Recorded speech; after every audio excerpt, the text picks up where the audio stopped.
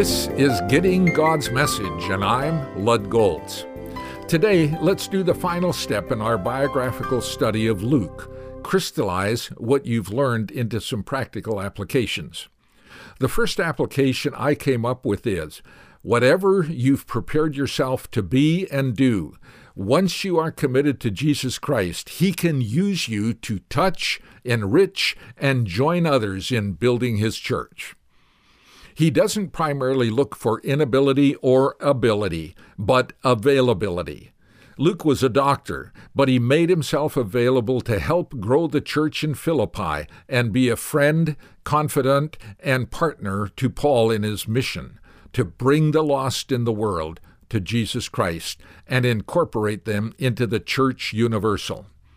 Put another way, use whatever gifting you have to contribute to the mission of the church.